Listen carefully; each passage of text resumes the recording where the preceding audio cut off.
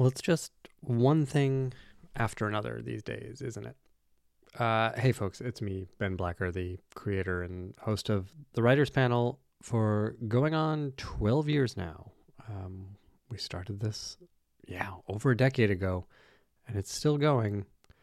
There have been some changes over the years. It used to be weekly, which was a lot of work, but now two or three a month feels very doable to me with my schedule. So some bad news this week, which is really disappointing to me because I love doing this show, but the network has canceled us. It was quite a blow because I love meeting new writers and I love having these conversations with writers, and I don't know a way to do that outside of this show. So here's the thing. We're going to keep doing the show. We're going to find a new way to do the show, a new way to deliver it to you, hopefully in this same podcast feed. That is the goal. I'm talking to a couple of other networks, but honestly, despite being a kind of institution at this point, it's a pretty niche show. It's the audience is passionate, but not enormous. And I love this audience. I love having writers on who listen to the show in their car on the way to their first jobs, and who are now, show creators or upper level writers. That's really satisfying. That's really flattering. I feel like we're doing something here, something valuable. I know it is to me. And I think it is to many of you that I'm lucky enough to hear from on Twitter and for as long as that lasts. And but more so on the Substack, on the newsletter, benblacker.substack.com. Anyway, the goal is to keep going. Do a bunch of episodes every month, meet new writers, talk to new writers, talk about the craft and business. I hope to keep it in this podcast feed. What you should do is subscribe to the newsletter so that you learn of any changes. Again, that's benblacker.substack.com. And honestly, I think the newsletter's worth it. I think I'm doing some good writing there. I think it's a lot of fun. I've loved meeting people who subscribe and interacting with those folks in our monthly Q&A sessions that we have with professional writers. We're doing a get-together in March, so by the time you hear this, it will have happened, and it was great. So please go subscribe to the newsletter. I do think that's likely where the podcast will end up living. But this thing costs money, and I'd really like to keep working with my engineer, Jordan Katz, who does great work on it. It's a markedly better sounding show since he came on board a few years ago. So we're trying to figure out a way that Jordan can keep working on it, and we can keep getting him paid. But we'll see. It's growing pains, and it's different to the situation, however many years ago, 5-6 years ago, when we left Nerdist and joined Forever Dog, because Nerdist just stopped doing podcasts. It was not personal, and this feels personal. But it's hard not to, right? I mean, this comes up on the podcast a lot. This is an industry of disappointment, and podcasts are now very similar to TV in that way. It used to be you could just put something up and people would listen, but now there are a million podcasts and they're getting millions of listeners, and people who are very famous have them. And, I don't have that platform. But I still think we're doing something good. I still believe in the show. So I'm going to keep doing it. I'm going to keep bringing it to you. So please keep subscribing. Bear with some, I think it'll be a couple months of some different kinds of episodes. I'm going to do some more one-on-one episodes like you'll hear in the next few weeks and probably months. because I have a hunch I'm going to start putting those together myself to give Jordan a little break until we can figure out how to bring him back in. Also, I've been really enjoying these one-on-one episodes. I feel like we can get more specific on shows and movies that the folks have worked on. So you will be hearing some of that stuff, and I think there's different information and advice to be gleaned from those that I think is valuable. Yeah, hopefully it'll sound as good as it has the past few years. But again, bear with me. Hopefully we're going to be entering a new era of the Writers Panel podcast, and it'll be bigger and better than it's ever been, or exactly the same as it's ever been, consistently of a quality that I am not ashamed of. I don't know. Listen, it's the strangest time. I'm sure I'll record another intro in a couple of months talking about what's going on in the industry when we have a better idea of what's going on in the industry.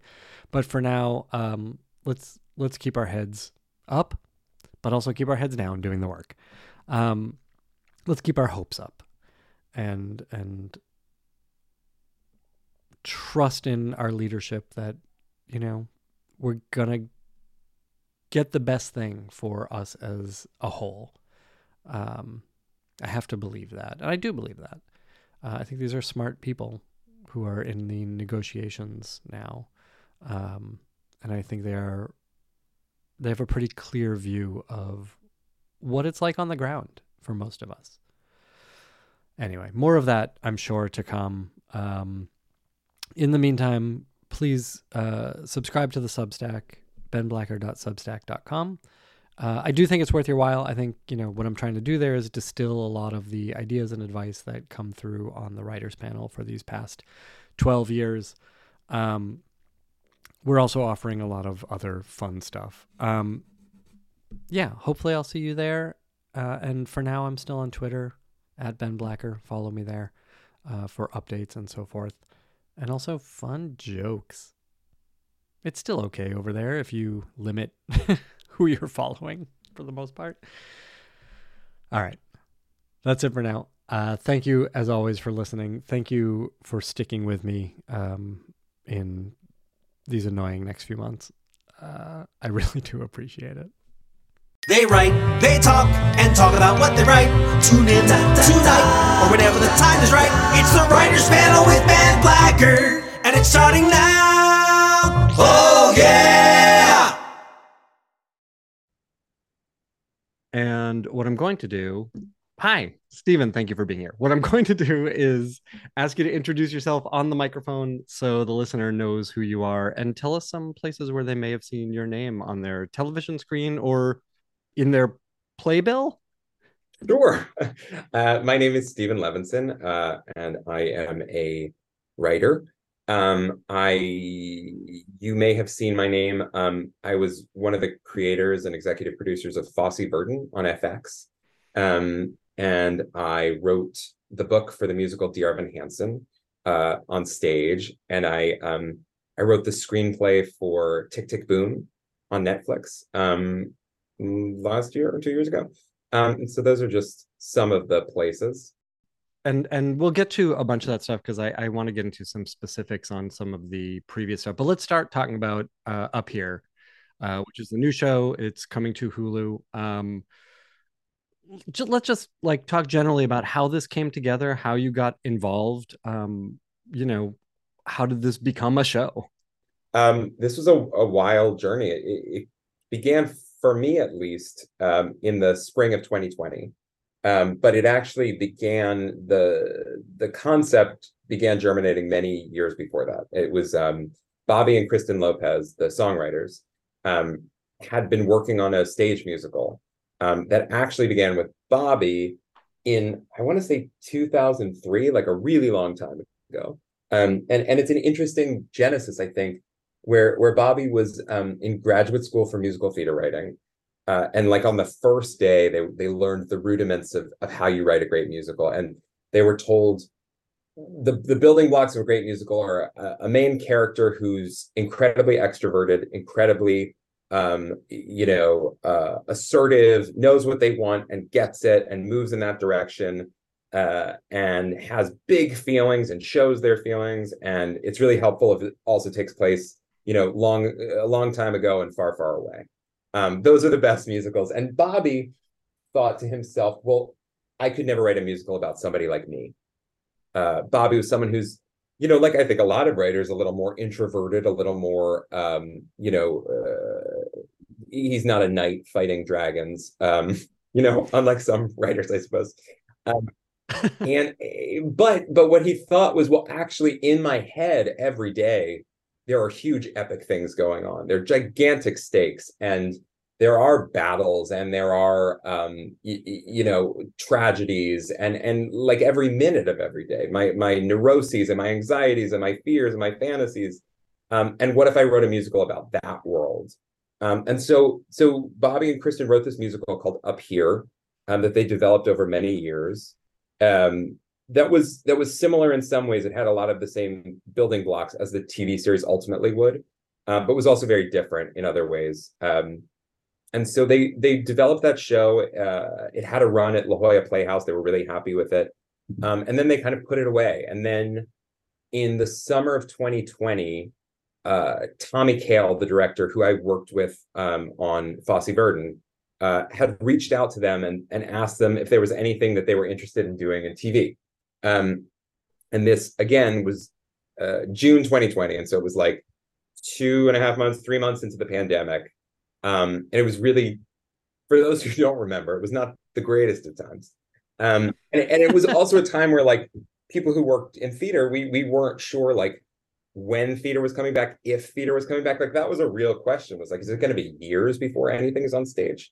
And so they thought of Up Here as something that this idea of seeing inside a character's head. They wondered if there was something about the screen where you could capture that in a way that would feel more seamless, more poetic, more what they had envisioned than you can do on a stage. And they were really curious about that. As we talked about when we first started talking about it, like, on stage, to have a character in somebody's head, they still have to make an entrance. They have to put on a costume. They have to, like, there's something a little cumbersome about that versus what they always were interested in talking about was our thoughts and our feelings and our emotions. And those are lightning fast. Those happen in a cut, like they're right there. So it felt right. And so they then reached out to me and were like, I think the same day, and we're like, would you want to do this too? And I said, of course. I was desperate to work with them, and I was desperate to work with Tommy again. And I was also sitting at home, waiting out the apocalypse like everybody else. And then, very quickly, we realized we should bring in somebody who knew how to write a half an hour TV show, because none of us had done that. I started, my career in TV working on a bunch of different hour-long dramas. I was on the show Masters of Sex for a bunch of years, but I'd never done a 30-minute show. And so Tommy knew this writer, Danielle Sanchez-Witzel, who we met and talked to, and was amazing and everything we were looking for, and loved musicals, but had never done one herself. And then, like, from that point on, it was like, I want to say 2 years, or at least 18 months of daily Zooms, like, throughout, like, basically the whole pandemic. We were just on Zooms together every day, 6 to 8 hours a day. And we never met Danielle. Like, none of us had ever met Danielle, except maybe Tommy had, but Danielle lived in Los Angeles. We all lived in New York. And so for a very long time, like, Danielle was the person I spoke to the most during the pandemic. We got incredibly close, and we'd never actually seen each other, which was bizarre, but also kind of amazing. But we kind of, like, as we began talking about, like, what this thing could be, we first started with the characters and trying to figure out. I think what we knew we wanted to keep from the musical was obviously this idea of somehow we were exploring the world of people's heads, and we wanted to keep a love story. Like, that seemed right to us, and the genesis of, or not the genesis, but like, one of the main pieces of DNA of the show was this question that Bobby and Kristen were really fascinated by, of, like, can you ever really know somebody else? Can you ever really know yourself? Like, is it possible to ever kind of escape the confines of your own head and actually see somebody else for who they are and be seen by somebody else? Or are we just so trapped by our, you know, fears and traumas and pasts that we can't get past that? And so we thought those were like great questions to ground a series. Um, Was that, let yeah, me please. interrupt for a sec. Was that theme baked into the original musical, or was it something that came out of the Such a good conversation? question. I think it was. It's been so long now. I think that was in the original show. Was like, yes, how do you escape like the solipsism of your own brain? Um, and then what we did, like one of the big changes we made, um, was in the stage show, they only had one character whose head you kind of visit. And we knew from the beginning, and they knew from the beginning, like one of their big uh things that they wished they had been able to do with the show was get into both characters' heads. So that was something like we were really excited about. And then we had to figure out like, well, what does that mean to see inside somebody? What is inside somebody's head? Um, we knew we kind of had to like come up with some kind of like what's interesting about that concept. And we've seen a lot of versions of that. There have been a lot of versions of that. And we looked at like Herman's head, and we looked at or we talked about Inside Out, and all of those had a kind of like people's heads are filled with like archetypal figures and emotions and like kind of ego and id and all of that, and which is interesting. And but what we wanted to do was like, well, what if your head is filled with your past and your history, and that's what you carry around with you is the wounds of the past, and each of those wounds would be kind of personified by the person that gave you those wounds. And so that each of these characters would have these people that were with them all the time, that were real people that they knew, that were not representative of larger forces, but were actually like, that's actually her mom in her head, or her, you know, her projection of her mom. I think that to me was the most interesting part of the series, and I think it's like a really smart and fun way to explore characters' psychology. I want to pause here for a sec and ask about, you've worked on a number of shows where there is this sort of group of collaborators behind it, and I want to ask, like, what do you bring to that group? Why do you think that folks are coming to you, and or why are you seeking out these groups? What's your superpower in these collaborations? That's a really good question. You know, I don't know. I mean, I really love collaborating. I mean, I love the give and take of it. Um, and I love, I think, you know, things can be made by committee, but not when you do it right. I think when you do it right, it's additive. And we all, everyone have worked with at least comes to it with very strong opinions and very strong takes. And, you know, it's the best idea wins. And like, so that's sort of how it works. I mean, I guess what I bring to it is I guess my writing, I would say, in a, you know, like, is the most simplistic answer. And my storytelling instincts, such as they are, and with musicals in particular, I think, you know, for whatever reason, I have a real I really love the challenge of how do you how do you combine dialogue and music, like like, and I think it's a really specific challenge and a real kind of crossword puzzle sometimes, of how you get into songs and out of songs, and how you what you discover really quickly is like a song lives or dies by the scene around it, and the scenes leading up to it, and the scenes after it. Like that's really everything. Like if a song isn't supported, if it's not set up right, then it's, you're gonna think it's a bad song. You're gonna think like, well, that song wasn't great. But the truth is, like, it didn't stand a chance because it wasn't uh the launch pad wasn't correct. And so I really, you know, I enjoy that part of it a lot. Let's talk about that for a sec, because I think that's really interesting. And it's a different approach, I would imagine, like between Dear Evan Hansen and Fosse Verdon. Like the music in that show is baked in, right? Like there's a reason for that music to exist. But like when you were working on Dear Evan Hansen, and that premiered in what, 2016. So I imagine you had a few years before that where you were working the show. Um, this was almost 10 years ago. What did your process of coming to understand the way that scenes and music work together look like then as opposed to now? It is definitely a muscle that you like, and it's not so. I mean, I think I had some intuition going into it. I knew musicals pretty well, and I had some feel for it, but you definitely get better and better at it. And so when I started, I didn't really know what the point of a song was. Like I thought, here's a fun place for a song. This feels like it could be a song. And then I think what I really learned from Benj Pasek and Justin Paul, who I wrote Gerben Hansen with, was how great songs need to be built into the storytelling. And essentially, and this is something Bobby and Kristen say too, is like a great song, a character will start here and then they end there. And like if that doesn't happen, if there's not some kind of transformation within a song, then it's going to feel static.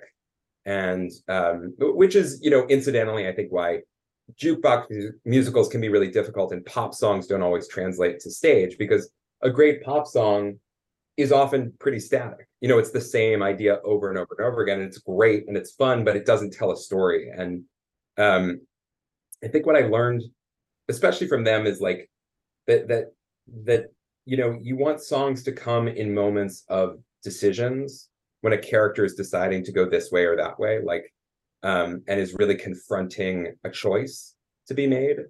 And you want a song to come at a moment when the emotion, and again, this sort of becomes your problem as the writer, is the emotion of the character and the story has to build to such a point where speech becomes no longer adequate to capture what the character is feeling, and they have to sing. Like there has to be that feeling of like a pressure valve being released. Like you want to figure out how to torque it so it feels like, yeah, the only thing they can do now is sing. And then the corollary to that is like then they can dance. Like each thing that you kind of have to keep building. So those are like the rules, I would say. And then with this series, I think what I knew going into it and then learned more and more and more was like that the songs had to be rooted in characters and their desires. I mean, to be really simplistic about it, like a great song is like a great monologue in that it's really exploring what a character wants. Like that's really the impetus often for a song, or trying to figure out what they want. And yeah, just I guess like something I discovered in this series, and all of us discovered, is like the other thing that's so important and is trickier on TV. You kind of take it for granted on stage, is like trying to come up with some kind of thematic consistency and unity within an episode, which is something that pretty early on, like in our earliest versions or imaginings of the series, we did have a lot of just kind of like funny ideas for songs. And ultimately, Bobby and Kristen are such honest, authentic writers that they're always looking for songs that are true and songs that are going to be deep and actually like have some force behind them. And so they could write a really funny, like, punchline of a song, but they didn't really want to. And so like we learned that we were looking for songs that would have some, not just emotional intensity and depth, but also an idea behind them, like something to say, some bigger thought. Because otherwise they would just feel like forgettable. And then, like I was saying, like the other thing is like within an episode, how do you make it feel like the songs are connected, and that what you're seeing is one thing and not like two random pieces of music, which that was a real challenge in like 30 minutes of storytelling. Like how do you make a cohesive, integrated musical?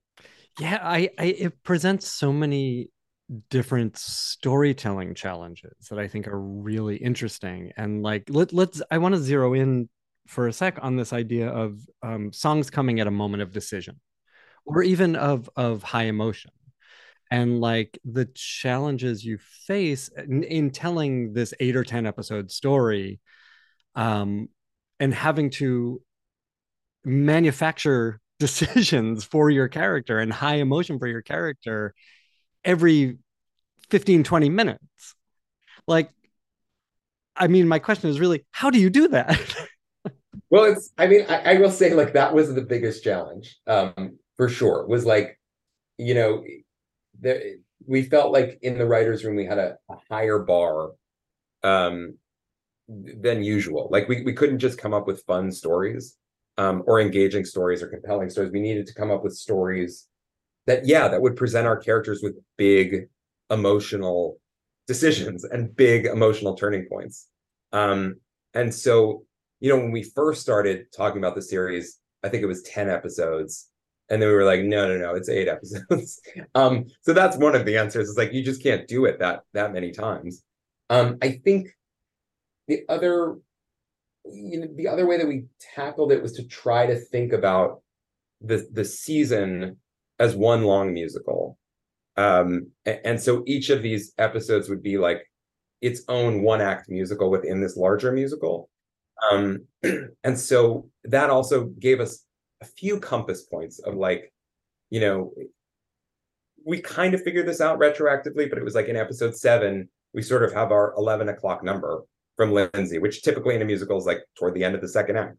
And we did talk about it as a 2-act season, like the first 5 episodes are really like will they, won't they, these characters, and then spoiler alert, but like 6, 7, and 8 are like what happens next, basically. And so that was also really helpful, was like mapping it out that way. But it definitely was like you have to think really structurally with musicals, and be really conscientious of that. And even on that, episode to episode um break, you're still giving over a third of an episode to songs, and Yes. granted those are hopefully driving the characters forward. Yes. But like that doesn't leave you a lot of real estate to play with. No, that was the other big challenge, was like how do we actually tell these stories, uh and when we talked about making it longer, but there's also something really satisfying, I think, when you can pull it off, of like, having telling a really short story with music. It's like it's really, there's no filler. And that's definitely something we discovered in the writing. It's like, how do we just get this down to the bone? You also worked with a great writers room on this, it looks like. How did you work with them? What was their experience in this medium? Yeah, I mean, Danielle and I, when we were talking about a writer's room, we always sort of thought we would kind of have a hybrid of like theater writers and comedy writers. And it ultimately ended up being mostly comedy writers, TV comedy writers, with a few people who had theater experience. I think we felt like we had a lot of theater experience already, like between Bobby, Kristen, Tommy, and me. Like we felt like we had that covered, and we really wanted people who had comedy brains and had been in that genre, and people who had interesting experiences and different kinds of experiences. And then, yeah, a lot of the writers' room was like, we definitely asked everybody if they liked musicals. That was a big question, like in all of the interviews. And we felt like we couldn't hire anybody that didn't like musicals. Like that just felt so we wanted, but it was okay if people didn't know a lot about musicals. And actually, like pretty early, maybe the first or second week of the room, Bobby and Kristen gave like a kind of like masterclass in musicals, which they had done for Danielle and me too, or they had sent us. They basically have a document that they've created of like different kinds of songs and how they work. It was super helpful, and using examples like I find it's always helpful to use examples from Disney movies, partly because we know them so well, and partly because they're just, the musical storytelling is so clear. Like in a movie like Moana, you just can see, which is on my brain because my kids watch it all the time, but like you just see how those songs work so clearly, the mechanics of them. And so everybody learned a lot about how musicals work, whether they wanted to or not. But I guess, we wanted people also to be really excited and, open to sharing whatever they were willing to share about their own experiences with love. And with, to some extent, that's all writers' rooms are like, big therapy sessions of people sharing embarrassing, terrible, funny stories from their own lives. But this, we really wanted to, like, all of us to mine our experiences of, like, those little things in relationships that that maybe don't seem like such a big deal, that we felt like in this series we could kind of magnify like how those really feel. I assume you were all sort of running the show together. Ultimately, like, it was me running the room. Danielle ultimately, like, because it took so long to develop, ended up, like, she was then had another show that was going. So, like, I ended up running the room. And then Bobby and Kristen were there like a very large amount of the time. And if they weren't, they were probably writing songs. Yes. I was gonna say they were Yes, creating new exactly, songs all for the this, time. right? And then they were like, the other, crazy thing about the series was, like, we had to write all the songs and the scripts before we started. And then we actually, like, the first thing we did on the show was the actors came in and recorded the whole score. Like, so without shooting a single frame of film, like, the actors sang through their entire parts. We had it recorded and finished, which was weird, This, maybe you can speak to this. I mean, I assume you were around for all of it. But like, how did Tommy and how did you work with the actors to sort of walk them through the story, get them in the right place for these songs before they'd acted out the stories? It's a great, it was really a team effort, and Bobby and Kristen are so good at working with actors, vocally and character. I mean, their vocal work is all character based, like, it really is all acting. And those recording sessions kind of became our secret rehearsals. Like we couldn't really we just didn't have time to do real rehearsals. But with the actors there in the studio, we talked through the moments leading up to the songs, and really got to explore character with them. Like, they became a real gift to us, unexpectedly, of, like, just kind of, yeah, secret built-in rehearsals. Yeah, it makes sense. I mean, you got them to live with these characters Yeah, in a exactly. way that often comes from rehearsal, right? Yes, Um, yes. I wanted to go back to talking about the room. So you started out in the Masters of Sex room, and I like Michelle Ashford a lot. I liked that show a lot, and I think she did a great job running it. I'm curious to hear what you took from that experience when it came time to start running your own rooms.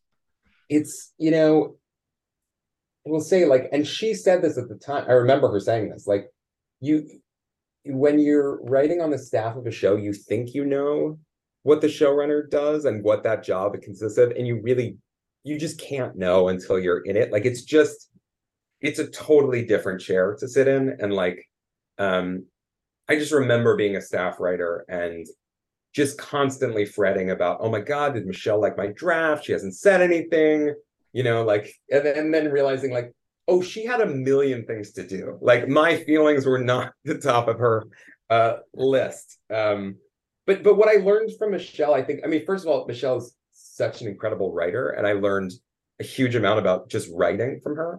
Like, those 2 years on Masters of Sex were, like, I'd written some TV before, but that was totally grad school for me. And Amy Littman, who was another executive producer on the show, like, the two of them, I just learned so much from them about how to structure a scene in TV, how to structure an episode. And I think the thing that I really took away from Michelle is, like, running a show, there's so much to do and it gets so macro. But Michelle was always focused on the script and always focused back on the script. And, like, ultimately that is, and story. And, like that's really, you can't lose sight of that. Like, every script kind of has to be great, or at least as great as you can make it. Like, it can be easy to start sort of shooting for a B-, like, as you go along, because it just gets so overwhelming and piles up. And And I just felt like Michelle was always pretty relentless in refining and perfecting and never letting it, yeah, just never letting it be average. That's great to hear. And it's a good lesson. And I wonder what also, like, having worked in theater for so long and in and out of theater while you were working in TV, what do you take from that experience that you apply to show running as well, or to writing? Yeah, I mean, I think the interesting thing is that show running is it's very different from playwriting in some ways, but there's a lot of overlap, versus like screenwriting where there's very little overlap, I would say. Because usually as a screenwriter of a film, you're a writer and you write the thing and then you turn the thing in and then it's kind of out of your hands, for the most part, often. Uh, and in theater, you're there through the entire process, and you're in the room casting, you're in the room with the designers. The difference is that in theater, the playwright is kind of like, you sort of have veto power over everything, or you sort of have the last say. Um, but the director is really steering those decisions of, the director is the one who actually works with the designers to make the design, and then comes to you and you sort of weigh in and give your thoughts. But as a showrunner, you're the one steering all of those conversations. But it's certainly like one thing that it really prepared me for, which I think can be a shock and a terror for writers, and it certainly was for me as a player. It was like talking to actors, and dealing with actors, which is just like it's a huge part of your job, and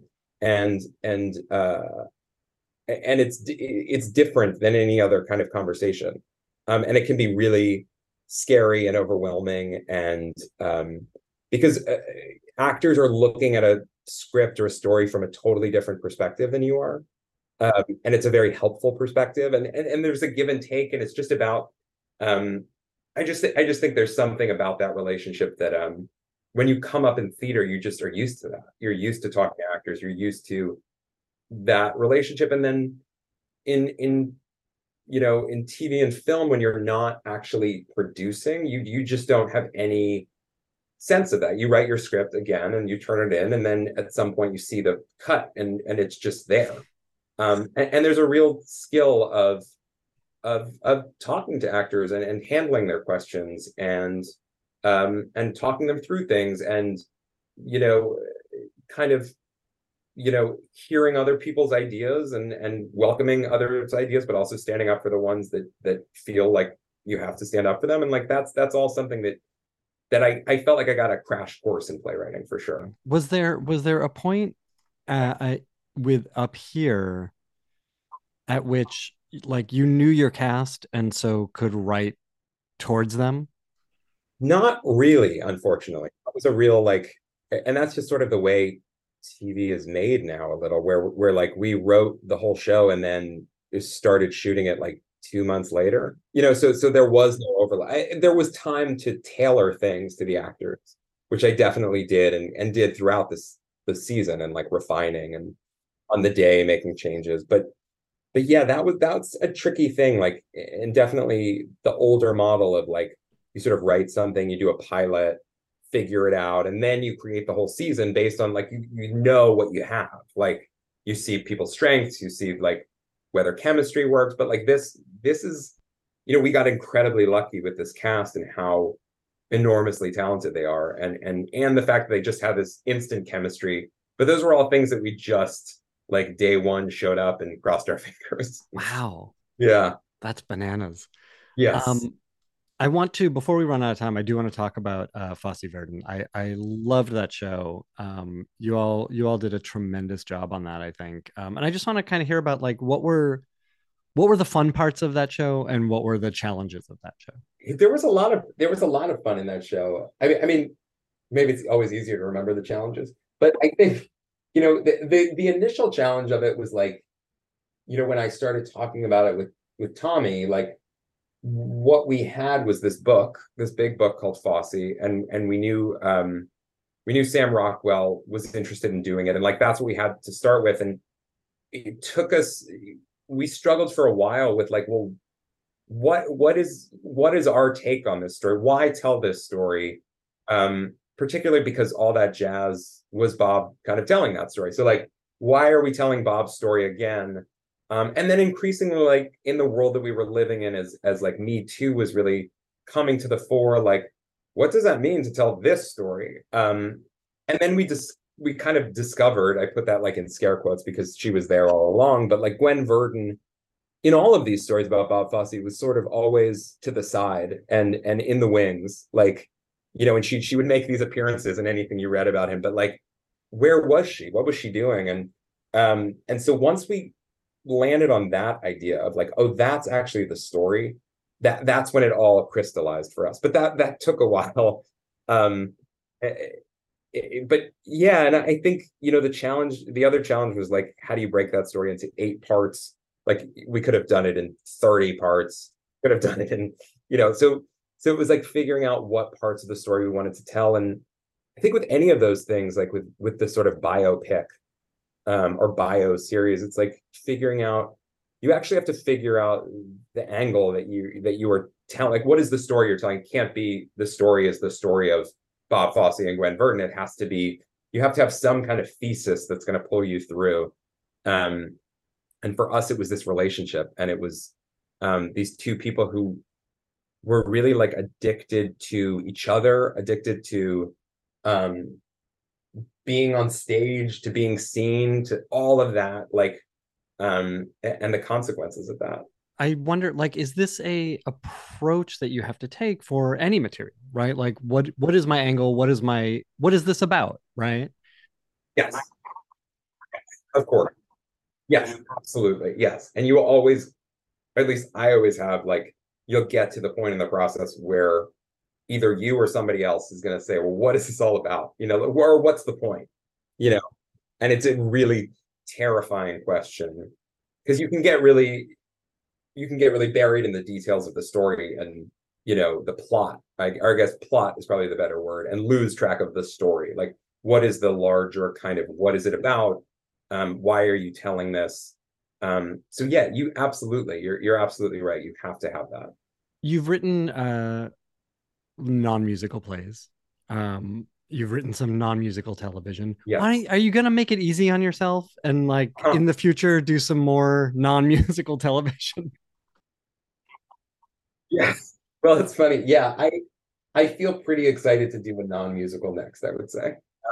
You know, it's like it's a it's a really fun challenge, but it is a challenge. And it's like uh yeah, and I just want to, you know, like anybody, or I think like most writers, like I love to do something new. So And is that what you're pursuing next? Something new?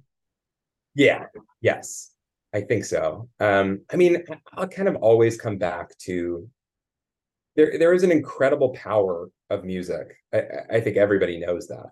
Um, and and I love music and I love musicals, and so that will always be part of my work and my life. But yeah, I would also like to stretch other muscles. You know, you've worked now with Tommy Kail a few times. What makes you two work well together? I think, you know, Tommy, you know, and Lynn is like this too. Tommy is somebody who really is a true collaborator and truly like um one of his great skills is assembling a great team and letting them do their best work.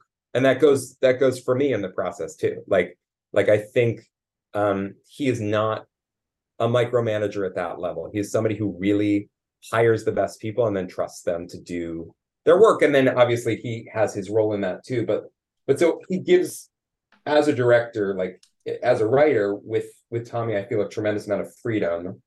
And I feel like his approach is always, how do I realize your intentions, which is a very kind of theater director approach. Like that's what you learn as a theater director, is like, you know, the playwright, my job as a director is to figure out what the playwright wanted to make this, and try to bring that forth, and he brings that spirit to everything of like, what were the writers thinking, what did they want, and how can I best be you know, the force through which that comes through. And I also think, you know, he's so good.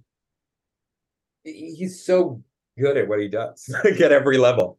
And he's so meticulous and exacting, and he, you feel very safe with Tommy. And I think for writers, I think for actors, I think for like you that's often what you want from a collaborator, is the feeling of like he's got this, and that you don't have to sort of be worried about everything, because he's thinking two steps ahead of you. Like he's already seen the problems before you have.